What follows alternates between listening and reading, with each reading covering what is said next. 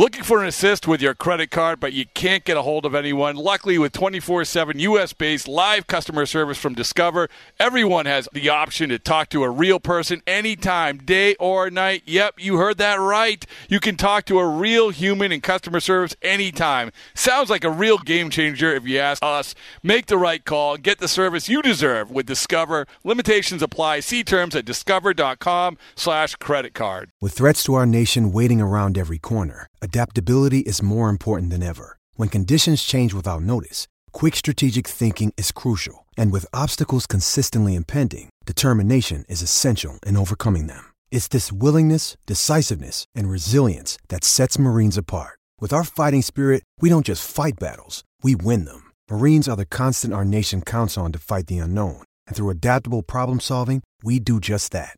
Learn more at marines.com. In celebration of opening day, we've got a special episode of the Moth Podcast for you. The theme is baseball and the surprising ways it connects people.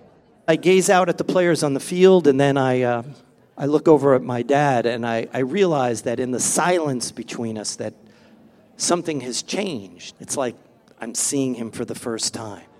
2 stories about baseball, family, and so much more. The episode's available right now. Subscribe to the Moth Podcast to make sure you hear it. Yeah, there should be some passion. This doesn't have to be boring. You then get bored by baseball. Hey, one thing the game needs is more people like you. Still have grown men run around tight pants. It's Mookie Betts. This is Daniel Bard. It's Steve Aoki. There's Sal Talamacchia. This is Brock Holt. Hey, this is John Lester. Baseball isn't boring. Welcome to Baseball Isn't Boring. Here's your host, Rob Bradford. So what would you tell players who have gone through like a year, they're just coming up now, like, you know what it's like 1 year from today, you were just coming up to the major leagues. So what lesson would you give them?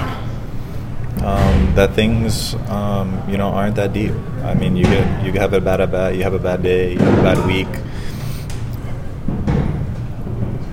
Granted, having the opportunity to fail as much as I did helped, I think. But with that opportunity, I think I'd just say, that nothing's that deep.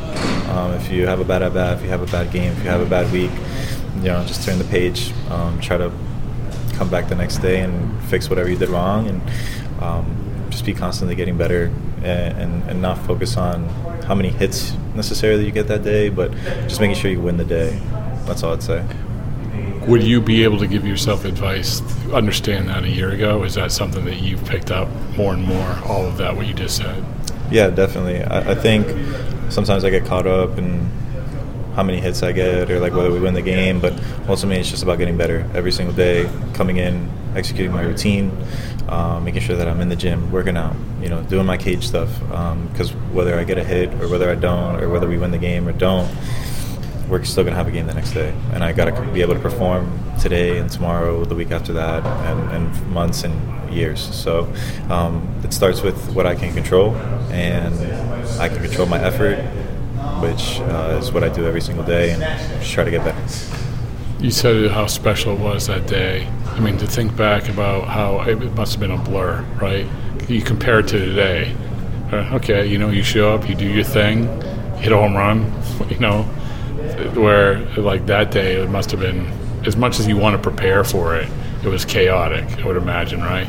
It really was. That whole day, like leading up to it, because we had a day game against Texas and then flying down here the same day. So that whole 24 hours and through the weekend, because I'm from Florida, so having my family here in Tampa was, tough to manage as well, because, everybody wants a piece and they're excited. So I think the way I've been able to slow things down throughout this year, regardless of how many fans are in the stands or if my family's here, or, just being able to block out all that noise has been the biggest adjustment I've made. And I think that's pretty good, though. I think going forward, that's just going to be the biggest thing, is controlling those emotions. When fans get into it, or the crowd gets into it. I think that's been the biggest adjustment that I've made. The last thing is, I remember after that game at Fenway, you guys, like you said, you came here, and I remember you sitting in with Alex for a while.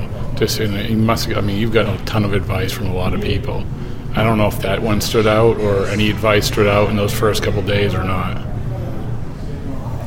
A lot. I mean, especially last year, we had a lot of veteran players on our team, and even going into this year, I think we got a really good group. But everybody's been so willingly helping me with any situation that I have or questions that I may come upon, and I think that's been my favorite thing about being in this organization is the ability to either give me an answer or find the resources who have an answer. I think when you ask a question and they don't have the answer, it's kind of annoying. So I think every request that I've ever made and anything that I've ever asked for, they always come through with it, from the top down, from front office to AC to all the players. So I think everybody's been really good, like giving me advice and helping me like calm down and get to this point.